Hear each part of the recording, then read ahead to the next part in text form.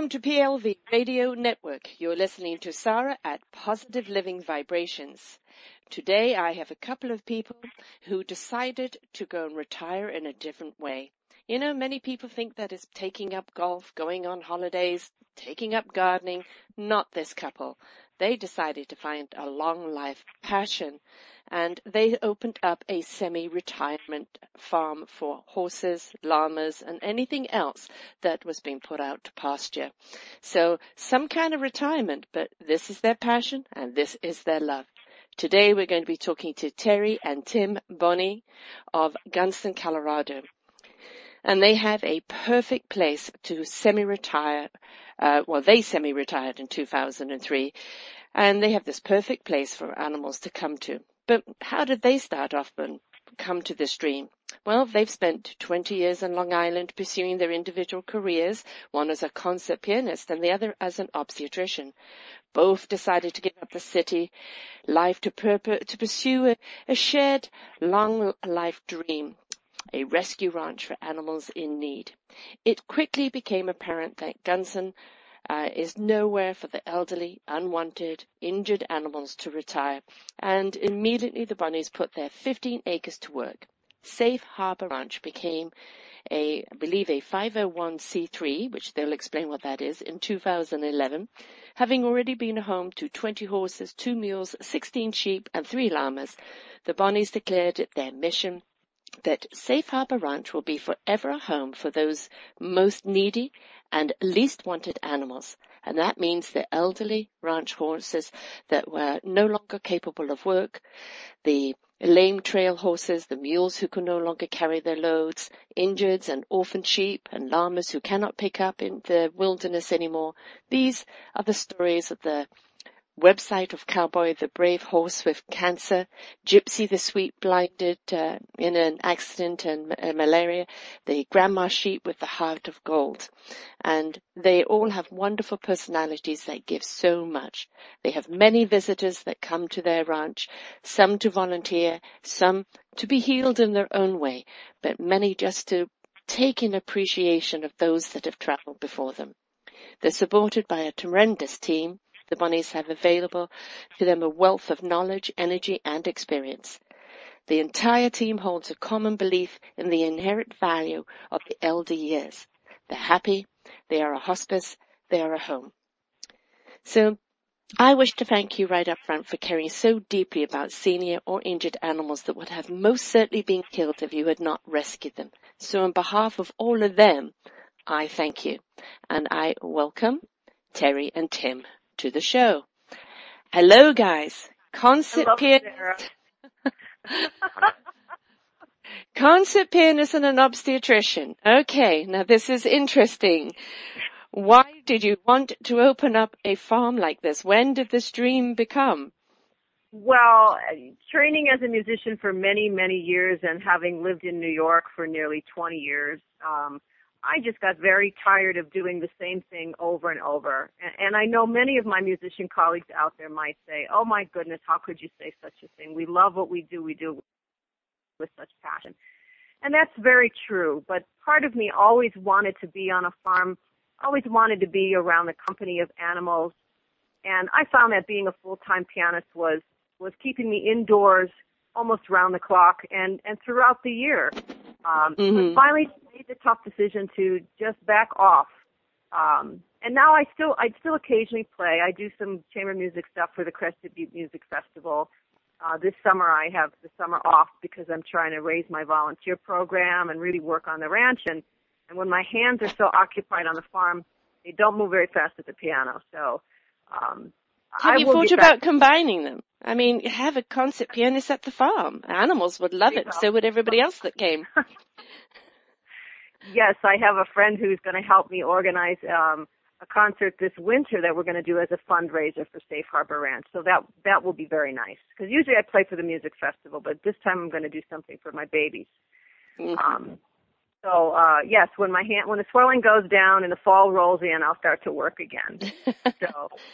And Tim, you, the obstetrician, the animal farm, what led you to that? Was it the wife's idea? Did you have the same passion? Yes, I was an animal lover my whole life, and we did always. We were the people when I was a child to rescue the robins and the squirrels and other little injured animals that you find in the city that need help. So my family was always oriented towards that. My mother was a nurse. So when we came out here to get away from the road rage of New York, the animals just came our way, one by one. And although we were afraid of them at first, their need broke our hearts, and we became accustomed to taking care of them and trusting them, even though we gave them quite a bit of pain in terms of cleaning out their problems. So, is it a big stretch for you as an obstetrician to be helping the animals, or is there, are there similarities there that it wasn't such a hard to heal them? I mean, obviously it's a different type of medicine, but are there similarities there in taking care of them? Yeah, there's a lot of similarities. In fact, infection is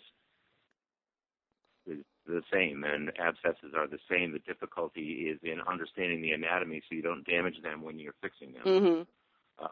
Surgically speaking, you know what I mean? Yes. So things are wired a little differently. So I would have the vet show me where and how to approach the various tissues that were injured or infected. And then, I could use my instruments, my older instruments from my practice to do the job. Great. They're lucky to have you there. So tell us a little more about your farm. I know a lot of people that come to it. Terry and I have had some wonderful long conversations on it. But obviously it's evolved to something more than you thought it would. So a little bit on that story of how it's got to be where it is today. Well, it started as one horse. And that particular horse was doomed, and all of us, everyone told us that he wouldn't make it. And the horse sort of sat there and said, give me a chance. And the reward that we both got in terms of saving this animal and then seeing how he allowed us to keep him and then how he became our friend blossomed into, what if someone else has another animal that needs help? What do we do with that? Do we say, well, one is enough, or do we say, how much can we do? Or, do you turn your head, or do you go, bring it on? And so that's what we did, and from there the ranch ballooned. Tim's talking about our first rescue, whose name is Yellow. And he's named Yellow because he's yellow. He was named by a child, and he used to be a trail horse. But he had an infection in his leg that is very common, ranch injury. But most people don't have what we had. And that, we thought, was the time, first of all, the space, and the expertise to take care of something like a chronic wound day and night. Yes. Most people, without Tim's medical expertise, I don't think I could have done this, because so much of treating a wound and watching an infection and administering these big injections with giant needles into a horse, that's stuff he can do easily, and most people cannot. So the veterinarian trusted us with doing all this care, and we found that many horses like Yellow, just given the right amount of care for 2 solid weeks, soaking their legs, wrapping their wounds, and taking care of things that ordinary people cannot do, they survive well. Yellow's in his 6th year with us. He's going strong. And it just got us to thinking that, boy, if we could make a difference like that by giving them that attention that most people don't know how to do or don't have the resources to do, we could save a lot of animals from early death. Yeah, because it's such a shame. Yeah. It's such a shame that animals today, it's like, leg injury, let's just, put them down. And it's such a shame, because really, would we do that to ourselves? We would look to anything that we can to make ourselves well again and find out what the root of the problem is. Why are we not doing this for the animals as well? It shouldn't be the moment they get sick that they're dismissed. So I commend you for what you guys are doing. There's several angles on that. People don't have the money to put into animals, or they don't think they're worth it. Or, horses nowadays, particularly recently in the bad economy, you can get free horses. So putting horses down and getting new ones is just standard procedure. People don't have a sense that their lives are worth much once they're not workable anymore, which to me is ridiculous. Yeah. I see all animals and all creatures as having as valuable a lifespan as my own. And this is just basic. Some of the stuff we learned was just basic medical care. It wasn't complicated. It wasn't even that expensive. So we're trying to change the culture a little bit here, too, and educate people a little bit about the fact that, you know, if they just give a horse a couple of weeks of rest sometimes or a couple of weeks of care like we do, they can be back to themselves. And most people don't want to take that time. It comes down to a lack of value and appreciation of it being a living force, isn't it? You know, we've got to stop looking at these animals as something that works for you, that is an economical thing. It is a living being that you've put into service, and just as you would with anybody in any form of work service, you have to respect and value and take care of them if you want to get the best out of them. And I think people have to stop looking at animals as disposable. Absolutely. And in my opinion, which, you know, I'm a vegetarian and this just comes naturally to me. So I sometimes lose my patience. I try not to with a client or with anybody we know, because people have to change slowly. Mm-hmm. But truly one of the biggest parts of our mission is trying to educate the community gently, ever so gently, that we value every day we can give an animal, every single day, and particularly the ones who are old and now just need that quiet retirement. We just feel they're so entitled to that. But the young ones who are injured as well. You know, I've never seen an animal as a tool. Mm-hmm. And unfortunately, the culture out here, all animals are tools. Yeah. So we're sort of in a tough place to get this message across. But people do listen. And they do come by and they see what we're doing, and it makes them smile. And I really think it makes them think. And if you can affect change in one or two people, and then they can go tell somebody else the that domino effect. I saw these wonderful horses. I think so. So we have to keep our energy up that way and not be discouraged, and just keep plodding along, because there are a lot of good people out there, and they just have never thought this way before. Well, I'm sure even just coming to the farm and seeing the older animals there, I mean, as you say, it is the animals are in such gratitude because of the care that you've given them, and the vibration that they set off sets a whole different aura, around. So I'm sure when people just come and see these animals and see that whole exuberance of being able to live, that must resonate with them. It must be something that they go away with, if not just seeing, but feeling the difference. Do you find that? Yeah, most people do comment about that, and that's how and why they come back. Mm-hmm. They realize that it isn't that we are do-gooders, but that it also helps us. And that's explained to them. And so they then say, boy, this is a nice way to spend time, or this is a good way to think, is just to sit there and be with the patience of a horse, or to have the horse, although it's the size of a dinosaur, to many of us, it comes up and it is gentle as it can be and rests their head on your shoulder, and they get a great deal out of that. And then they start to think and they wonder, and then they come back saying, gee, I'm attracted back to that aura. Well, we know animals to be very healing, don't we? They have such a wonderful healing thing, and they also pick everything up from us. I mean, animals communicate on a different level. They have a different vibration. When, things are threatening or there's sickness amongst us, they generally can feel that and they react accordingly. But also they have such a wonderful vibration that they can give that is healing to us. And I think people kind of forget that. You take an animal, and I don't know if you've ever seen this as an obstetrician, but when they have those animals that can go into hospitals to, people that are very, very sick or dying, and how much an animal can change that whole energy of that patient.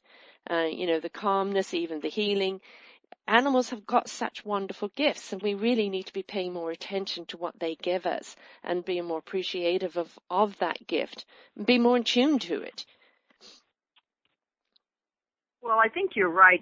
Coming from the profession I came from, and it's the way I used to do it, which was sort of very type A and very obsessive and completely kind of immersed in what I was doing. Art always demanded that of me. Other artists have better balance than I did. It's part of the reason I walked away. But when I first had the animals around me, I frightened them. My Jeep would run because I was still so kind of nuts, even though I thought I wasn't moving. Everything around my aura or whatever was moving fast. And I learned over the last many years what it really means to get still and to be quiet and start an internal perspective going for myself. So it's no accident that animals have come to me. I think it was the next step in my life in a personal healing journey and a journey of discovery on what else is out there besides this incredibly focused, high energy that I used to put out constantly. The horses and the sheep are functioning at such a different level. They're in such a truthful, honest, quiet place. And I see that with other people. But what I'm learning for myself is really, really amazing to me. You must have seen you must have seen with your music, obviously, I don't, quite know what kind of music you played, but how people get drawn into it, how it becomes a language, it speaks to people and it expresses things in their lives, silently, through their music, what you play will stimulate them. It's, really when you look at the animal's vibration, it's a silent music, isn't it? That what's coming off them. Interesting. I did classical. It was all classical for me, so it was, very serious stuff. I was a soloist for many years, and then I started into chamber music, which is small ensembles, piano trios, and that sort of thing, which is great fun because you're at least with others, and it isn't quite so lonely. But yes, audiences, let go and go to a different place, and I thoroughly enjoy watching that happen for them and for me, and it's the only way I knew how to do that or communicate that way in my life previously. But now the animals are showing me another way to let go, just another way entirely of allowing myself to just be and sensing things on a level that I never knew was possible. And I think that's the healing level. And for many others, that happened much more quickly than for me. So when I watch people connect with my animals, I'm learning every day how quickly they go into that space. It's very similar to the way someone drops all the affect and listens to music. People just tune in with these animals, and they reach a peaceful place and a calm. And the animals feel it, and the people feel it. We have volunteers that just want to sit on a chair and have sheep come around them, have alpacas come around them, or just brush a horse, and then just stand there. And they think, we're not doing anything for you. We're not working hard enough. And we're like, no, just stay. Just stand there. That silent communication. Loving it. Yeah, because they're communicating. It's they don't realize that. Vibration and frequency runs very, very high. We don't have to hear it or see it to understand it, but animals run on a much higher level. I lived on an animal farm 2 or 3 summers ago. It was a rescue farm for mostly dogs, a few cats. They had horses there and sheep and goats. And I was there with my border collie, and it amazed me. There were I think it was 8 dogs in the kitchen area all around. They all had their own bed. They all shared. Some were very old, some were blind, some were deaf. Some were just had been abandoned and somewhere along the line abused. But they knew that they were safe in love. And, they had their routine. Everybody went off and had their walks at a certain time. We had the senile dog take the leash of the blind dog and take it for a walk.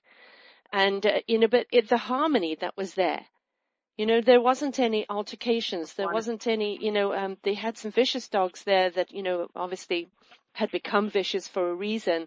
Yet even they were calm because there was trust. And when you set that precedent, what an example to us as humans when animals are in trust and how they work together. And, that harmony of being together. It's so much that they can teach us on that. I think Tim can speak to horse-herd dynamics better than I can, but you're talking about something we witness with our horses. When a new horse comes in and, they kind of shun him for a while because he's the new guy and they have to make sure he's not dangerous. But then somebody will step up and do something amazing. And we have a few out there that we call ambassadors. And they step in and they start the caring role as soon as they determine that new horse is not dangerous. And it's just fascinating to watch this day by day. We have a new guy named Freddie who just got here. He's got bad feet. His owner passed away. And he's just taken to one of our mares who's, I guess she's a mommy at heart, but she's just taken to just ushering him around the field. And it's so nice to see her take him under her wing. Don't you think? I think it's a wonderful thing. Tim, do you see... Yes, go ahead. Sorry, we lost you. Oh, okay. Sorry. Yes, there's no retrograde for you. It has its interruptions. I'm saying it's a wonderful thing, that hierarchy. I suppose it's what they're doing is tuning the horse in, aren't they? If you're going to come here, don't come with any negative vibrations. Bring your good vibrations, and then you can be a part of the pack. Would you like to tell us more on what you see there with the horses? Well, fascinating aspect of horse behavior is their pecking order, and it's a great example for human beings if we could only think that way. Horses being prey animals, they think very, very differently than we as predators, or dogs or cats as predators, which are the most common ways that we deal with animals. But the horse just wants to conserve their energy, and so they allow others who fit in a stronger way into the pack to tell them when it's okay to eat and when it's not okay to eat. In other words, run. And they always want to conserve their energy because running is their defense. Mm-hmm. And so they always look to the person ahead of them, the horse, ahead of them, in order to determine whether it's still okay to keep eating. And and they don't mind the position that they're in is the point. They don't care if they're third. They don't care if they're first. They don't care if they're last. They accept their plight, and they feel comfortable in the line that they're in. And that's not what we do. We compete. Yes. No matter what. It's that being number one, you could be a type A, all that kind of stuff. So the end result is that you get a very relaxed atmosphere out there with the person ahead of them or the horse ahead of them being the alarm. And therefore you can rest. And then if someone is alarmed, then it goes right down the line, and then they're all alarmed, and then they all run. So, that's a take-home message for me, who is a rather type A type thing too, and they've taught me how to relax and take it easy. When you look at... much more so than when I would... Well, if you look at a pack of horses, wild horses out there running, as you say, there's always that one that's kind of at the point.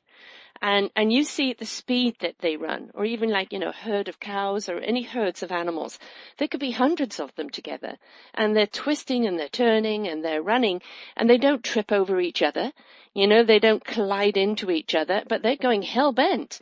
And it's, the communication, must be marvelous between them to kind of keep in that kind of unison where they're not powering all over each other. You look at a herd of humans. When they start running in fear, what happens? People get trampled. Every time. Yeah. Right? Soccer games. Yeah, exactly. Exactly. So there obviously is a wonderful communication that is constantly on point with them because of the way that they work together. And that's really, they're in unison. Something we could learn from that, most definitely.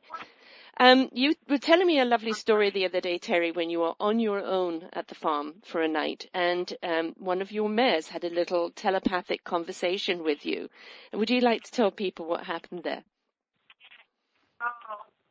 That was just amazing. I was home alone that night, and it was getting dark, and I had been in the barn and fed everyone, and did my walkthrough and thought everything was fine and came in, and Tim was off on a call. And somehow around 9 o'clock, I just saw my mare Jaja in my mind, in front of me, saying, go check the gates to the pasture. And I thought, now this is silly. I'm just being paranoid. I've been out there already. There's nothing wrong. I don't hear anything. I could usually hear if there was something going on. But I just thought maybe Jaja wants to see me, so I'll just go see her anyway. So I walked out there, and what do you know? The gates were opened. And half of my herd was on the driveway, and the other half was in the barn. And I was by myself, and it's, there are a great many horses with a great many injuries to try to get back out to where it would be safe through kind of narrow passageways, and it can be a little scary because I don't want anyone to get hurt. But I was able to get them all back, and no one was injured. And at the very end, it was dark. I looked over in the pasture, and there was my mare Jaja. She had not left the pasture where she should be, and she was nickering in the dark. And I walked over to her and looked her in the eye, and it was quite something, because I truly think she alerted me to the problem out there. Yes, and imagine if she hadn't. So, if she hadn't, my herd would have probably gone out and crossed the road and been in a neighbor's field. So it may not have been a disaster, but with so many with injuries and a lot of people with barbed wire fences around here, something can go terribly wrong. So she's my girl, I need to start trusting when I hear her call me. I think we've really developed a communication, and I'm trying to trust myself when I hear her voice in my head. When I was saying to you, for sure that it was real. I pick up, because I'm an empath as well, so I picked up that she's a chatty one, and that she would like to have a conversation with you every day. So did you go and have an apple and a conversation? Did you go and have a chat with her? I did. I came right home that day after I spoke to you, and I went right to Jaja, and I said, I was told I don't talk to you enough. And she looked at me like, she put her ears up and her eyes got bright, and I think she said, yes, you don't.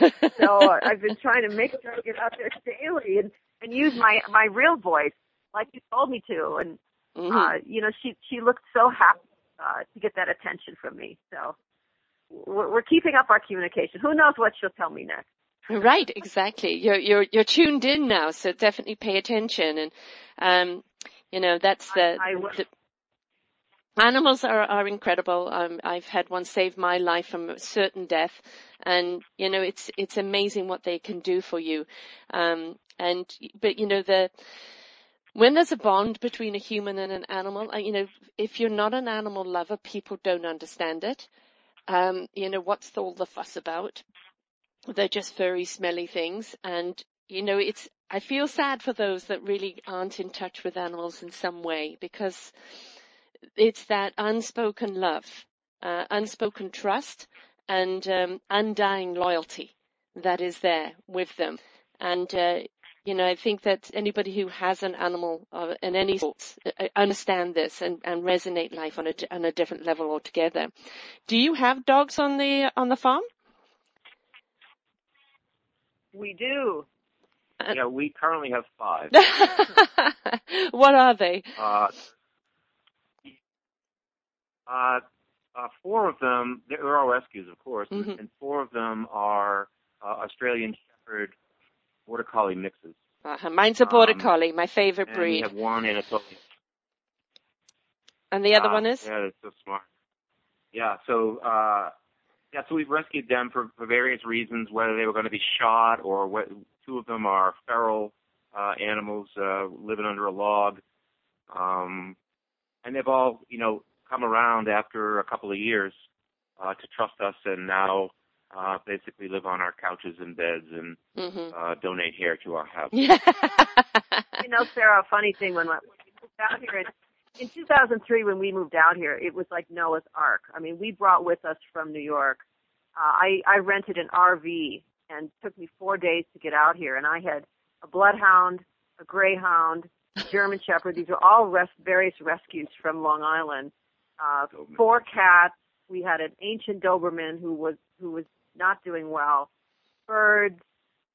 And it was a terrifying journey because I felt like all these lives were in my hands and there I was driving a 30-foot RV, and those dogs have all since passed, and they all have their own wonderful stories. But getting close to dogs is, I think, everybody's first step into the world of animals, and that's such an obvious thing and such a wonderful thing. And right now I'm thinking of my Jenny, my greyhound, and that bond was so strong. And now it's Anna, our Anatolian shepherd, and my sweet Chance, who's sitting at my feet right here. He's a border collie. But learning to hear the animals, the different ones, the horses, it's a completely different thing. Mm-hmm. It's a completely different thing. They don't necessarily come when you call. They don't cuddle with you on the couch. There's a sense about what they're thinking and what they're trying to tell you that, I'm working on learning. Yes. And it's funny because once again, as my type A, I'm working on it. And what all my friends and instructors are telling me is you got to just kind of let go. Yes. And let it be.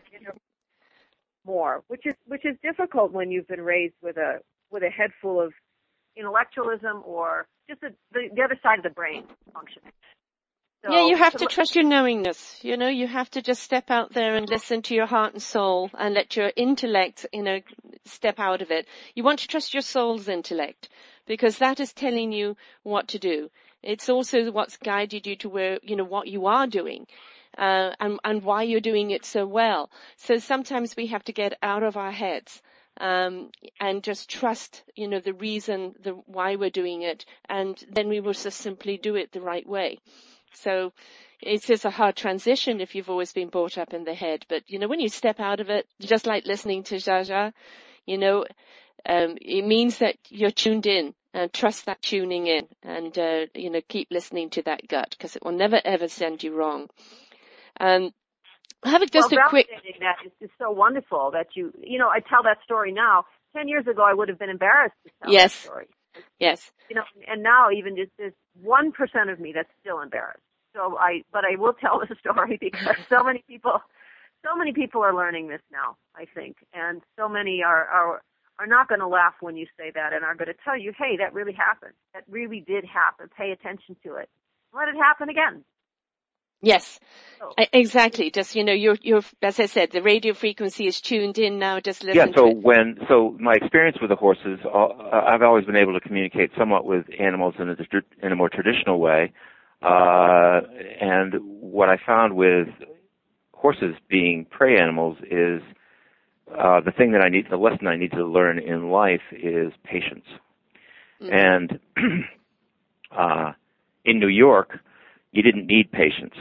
You just screamed at everybody.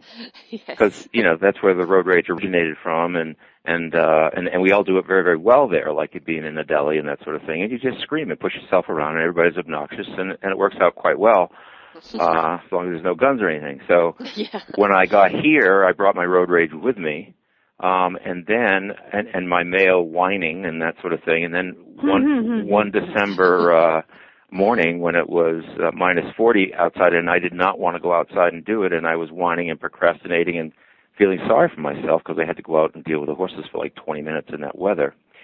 I finally went out there, and the horses have icicles hanging off their face, and they've been standing there for God knows how long at the fence patiently waiting for me to come out. And it was an epiphany for me, because I said, who do you think you are? You know what I mean? Mm-hmm. I sat there and went, I have a lot to learn here from these guys. Because, here I am, this impatient person, and they're going to wait till the end of time, and they're not even going to complain when I come out. They're just going to be grateful that I'm there. Yeah. So, that was a great, great lesson for me, and I think about that all the time whenever I don't feel like going out. Mm-hmm. Yes. So can you think about that all day? Because that would be really nice if you if I could only, get infected with that thought. Well, I know I don't have icicles hanging off my face, but I think what he's saying is he's now becoming aware of how often people around him are waiting.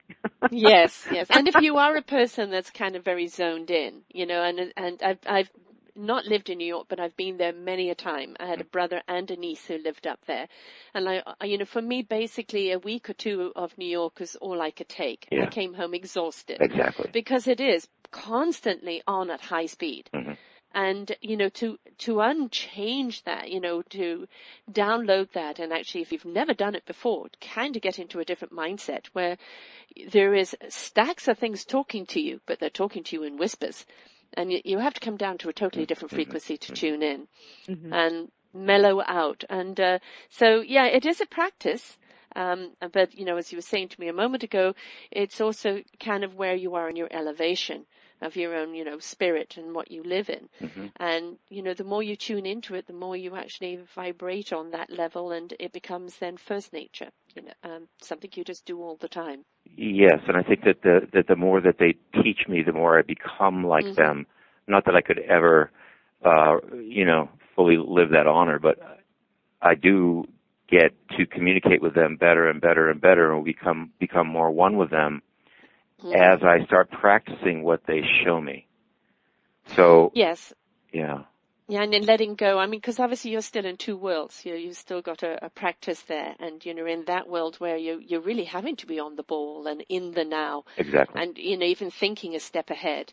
Where you go back to the farm, where it is very mañana. Is the needs of obviously the food and the grooming and the taking care of. But otherwise, life is lived in a wonderful tranquility. Of peace and harmony, and very different to where you are. So, yeah, I'd imagine it would be hard to kind of switch your brain from one side to the other. But well, I think I don't actually think it's hard. I think that it's complementary. And I was kidding when I said, I'm so confused.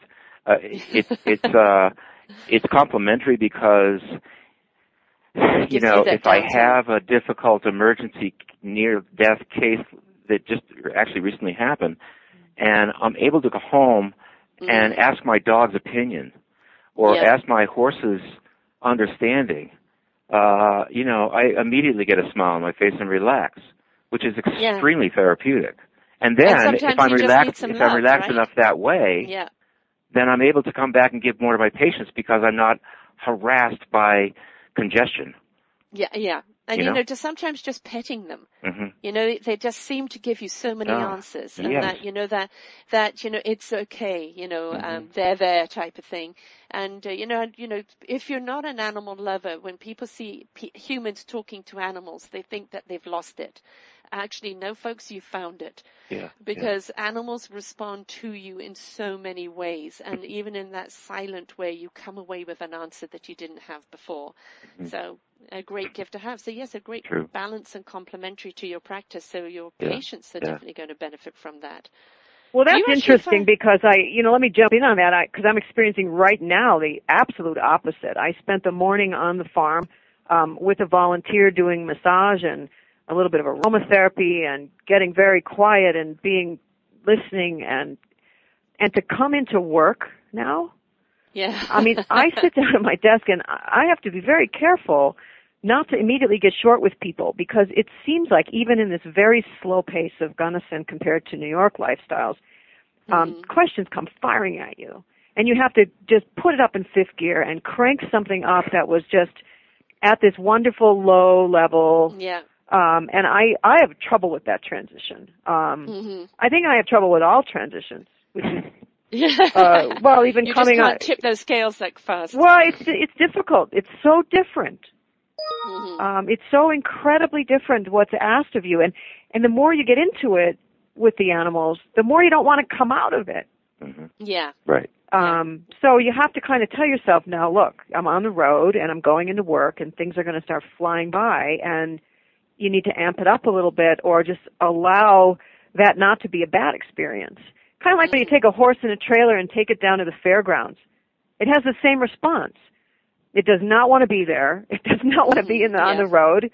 And it turns into a different creature and all its intuitive stuff seems to shut down and it just goes into survival mode. And this is how I sound on a day when I come into the office after being on the farm. It's more and more I just don't want to leave the farm. The peace and the quiet and the tranquility. Yeah, so when people want me to go to a party, I go and I run and hide in the barn. Oh, you do that too. Unless it's a barn party. That's right. I have my own party going, thanks. Okay, there's an idea. Let's have a quiet party in the barn. Exactly. Candlelight dinner in the barn. Everybody just come around and hang out and say nothing. Wouldn't that be something interesting to try? It might be. You need my gong master. He's going to be on the show coming up towards the end, and oh my God, you do need him. He's amazing. He does gong baths. And the sounds are absolutely resonate. They're beautiful. They take you to a wonderful level, and highly recommend him. But one question I want to ask you, transference, is that when you leave the farm to go to work and work with your patients, do you find that you actually are more intuitive or calmer with your patients? That you're actually hearing things from your patients or feeling things from your patients that you weren't in tune to before? I think so. I think that I demand more eye contact. I'm looking more inward with them. Yes, I think so. I think it makes it more of a human relationship rather than doctor-patient. Yeah, I think that's true. Yes, I never thought about that before, but certainly the moving from a grateful, calm, peaceful, patient animal walking in and seeing someone frantic, I certainly have, a blanket to provide for them. Yeah. Of that serenity in a way. You know what I mean? It does work that way. Yeah. But I don't know about the telepathy part or whatever you call it with that unspoken stuff. But it certainly is affecting me in terms of how I approach another individual. Well, I hate to tell you, you're hearing the unspoken stuff. Yes. Just because it doesn't translate into our English. Right. The fact that it actually is changing your approach and allowing you to be more in tune with your patients and come up to them from a different way. You are actually listening to what the animals have already taught you and the frequency they've put you on. Yeah, I just don't even know it. Yeah. Yeah, you just don't even know it because otherwise you would just go to work and work would be the same. Yes. Right. So you're already there, mate. Oh, thank you very much. Thanks for welcoming me. Just keep trusting it, and remember, don't analyze it, just feel it. Yeah, that's a problem. It is a problem. Yeah. That's the toughest part, I think, about learning this stuff. You go to classes and lectures, and many people like me, I want direction. I want to know, how do you do this and what's the next step? And I so want to do it more. Yeah, how do I know I'm there? But, that's not how you learn intuitively. So the lectures can be very frustrating because they're telling you to listen to your inner voice and develop that ability within. So you're kind of directionless. And it's a self-taught thing. And you need to really cue in on who you really are. Yes. And what works for you. Because when you know your vibration, you'll know how it resonates with everybody else. Yes. And, it's like getting to that knowingness, that trust. Yes. Knowing what you need to know at the time you need to know it without any doubt or any needing of any other further clarity. And it's trusting that. It was trusting what your mayor said to you the other day and going out there. You didn't dismiss it. You paid respect to that vibrational communication. And the more and more you just keep doing that and not worry about what other people are thinking or, am I looking funny or I wouldn't have done this back in New York. Just going with the flow. And the more you do that, the more you turn your own frequency volume up. And it becomes, as I said, first nature to you. The woman this morning trying aromatherapy on one of our injured horses, we were walking out of the barn and she said, oh, he wants to smell the orange again. And the orange oil that she uses. And, we were 10 paces away from the horse and she turned back and opened her bottle. And sure enough, Freddie came up and got a big whiff of the oil and, made his lips get big and kind of got really excited.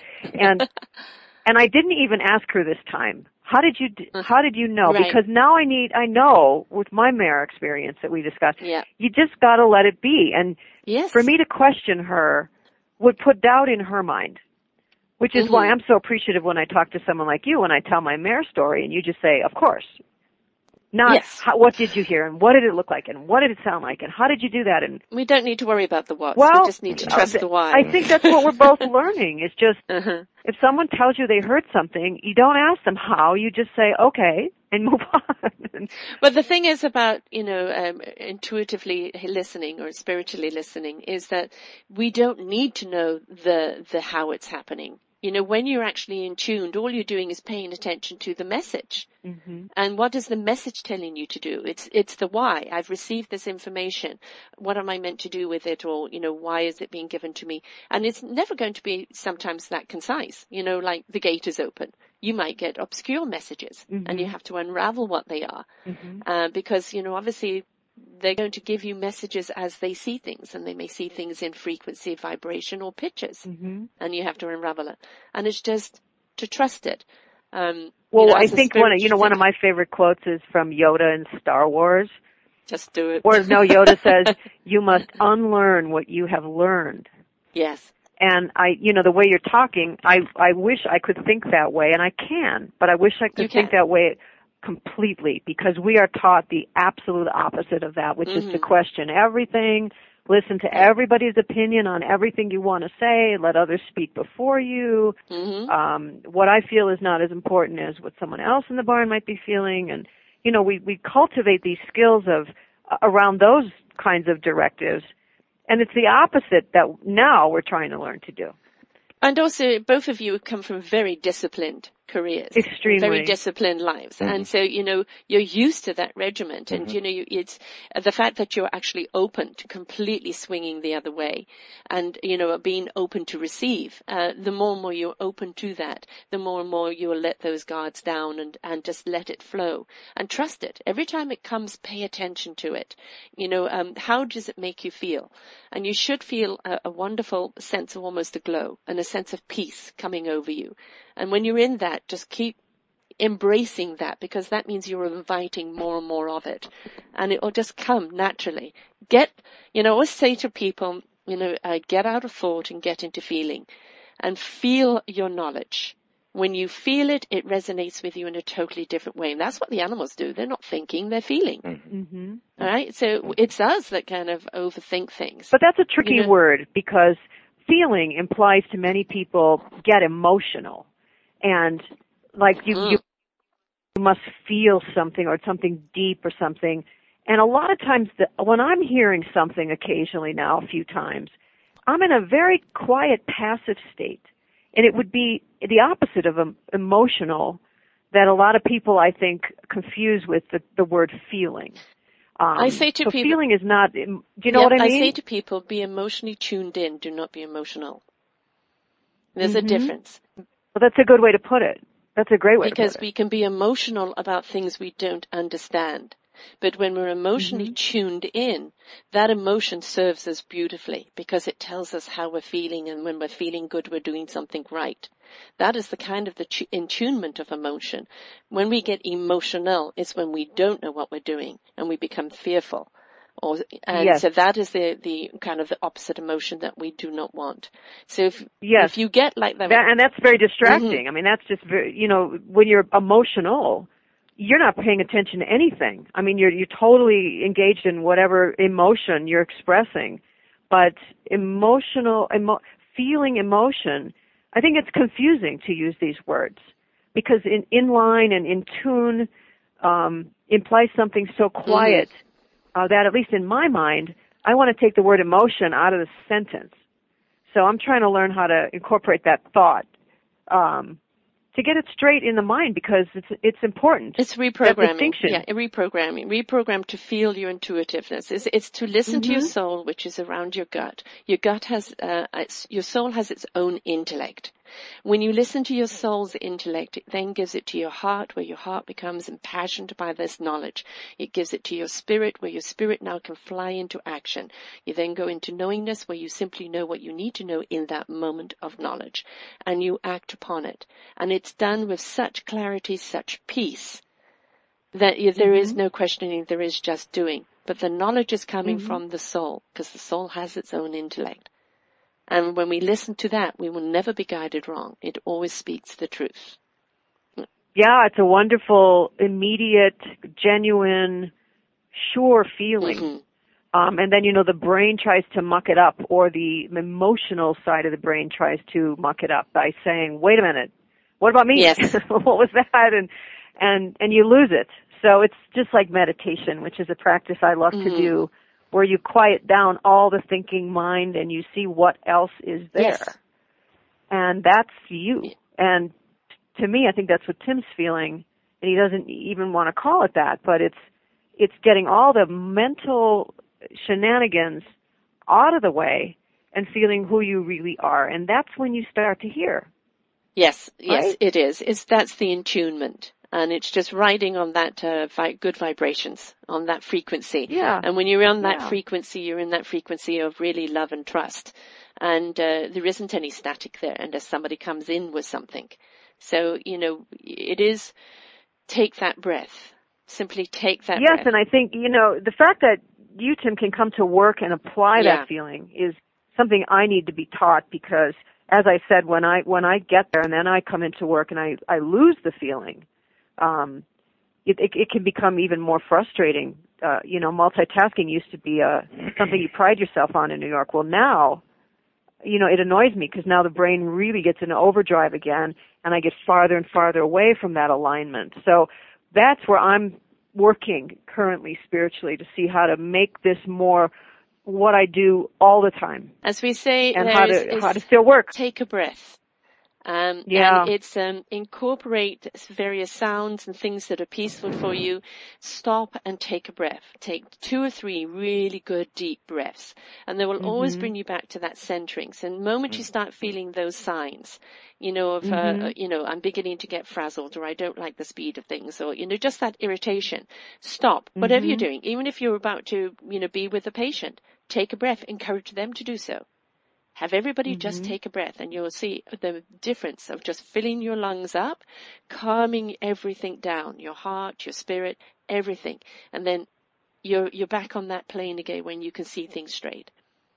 That's a great cue, because in meditation class and yoga, it's all about these deep breaths that fill each cell and try to feel it to the end of each extremity, and that's a really transformative practice, I think. And when we get into 5th gear, we completely don't do that. No. So that's a great reminder. Something you can get your patients to do, even the parents as well, especially the parents, because the parents are the ones that are all in a knot, anxious about what's happening with their child. But you're in obstetrician, so you're with the baby. If you calm the mother down, the baby's going to calm down. So it's even saying to your mother, before we do anything, before I ask you any question, we're going to take 3 deep breaths. And you'll find that, things that they really were so completely anxious about, they're not that anxious about now. Or they can at least tell you what it is without that static and anxiety around there. It works every time. It's really wonderful. And it's great idea. Good to incorporate it in just everything you do in life. Yeah. Well, we are coming to the end here, and we've got so much information, and I'd like you to tell everybody now how they can participate, volunteer or support financially, or anything else to do with Safe Harbor. So if you'd like to let people know how to get hold of you and in what way they can help. Well, safeharborranch.com. We have a nice little website where we have lots of beautiful pictures, and I'm putting on story after story about the various animals that have found their way to us. There's a donate button. We would certainly appreciate donations. Cash donations are always welcome. Local people have been giving us donations of hay or horse feed or their time. Veterinary care and farrier are partially donated, which is just a huge burden lifted from us. But anybody out there who can spare something and would like to help us on our quest, check out our website, and no amount is too small. It costs a lot to do this, but it's such a worthwhile thing, and you're really helping us spread this message that animals are vital and every moment of every life is worth something. Yeah. And we'll keep doing it as long as we can. So safeharborranch.com. Excellent. That's where we are. And, the fact that you go for the seniors, those are generally the ones that are tossed aside and forgotten in human life, never mind in animal life. And absolutely. And it's time that we respect our seniors, because they've paved the way for the young. They are a mountain full of knowledge and wisdom, and a mountain full of love and care. And when we show that love and value to our seniors, we're showing it to ourselves, and we're showing it to our youth. And it just makes good vibrations everywhere we go. So thank you so much for being on the air. This has been absolutely great. And I really commend you guys for what you're doing, and I hope it encourages many other people to do the same. And I know that there's some very, very grateful animals there on your farm, and as well as the humans that come and experience the wonderful gift that those animals have to give. So keep up the great work. And thanks, Sarah. And as I said, you've got to listen to Paul on the Gong Master, because I think you'll find that will be absolutely amazing. Oh, absolutely. We just want to thank you for your interest, that you reached out to us. Yeah, it's been very enjoyable. Oh, no, definitely. Your wealth of knowledge. And please keep me posted as to what is happening. And if you've got any news and things like this, I'm happy to kind of insert it in there so people know what's going on and update everybody. So. Yeah, terrific. All right. Thank you. Wonderful. Thank you. Trust the force. Yeah, may the force be with you too, Sarah. Thank you so much. Right. Okay. So, okay, we'll sign off. Bye-bye. Bye-bye.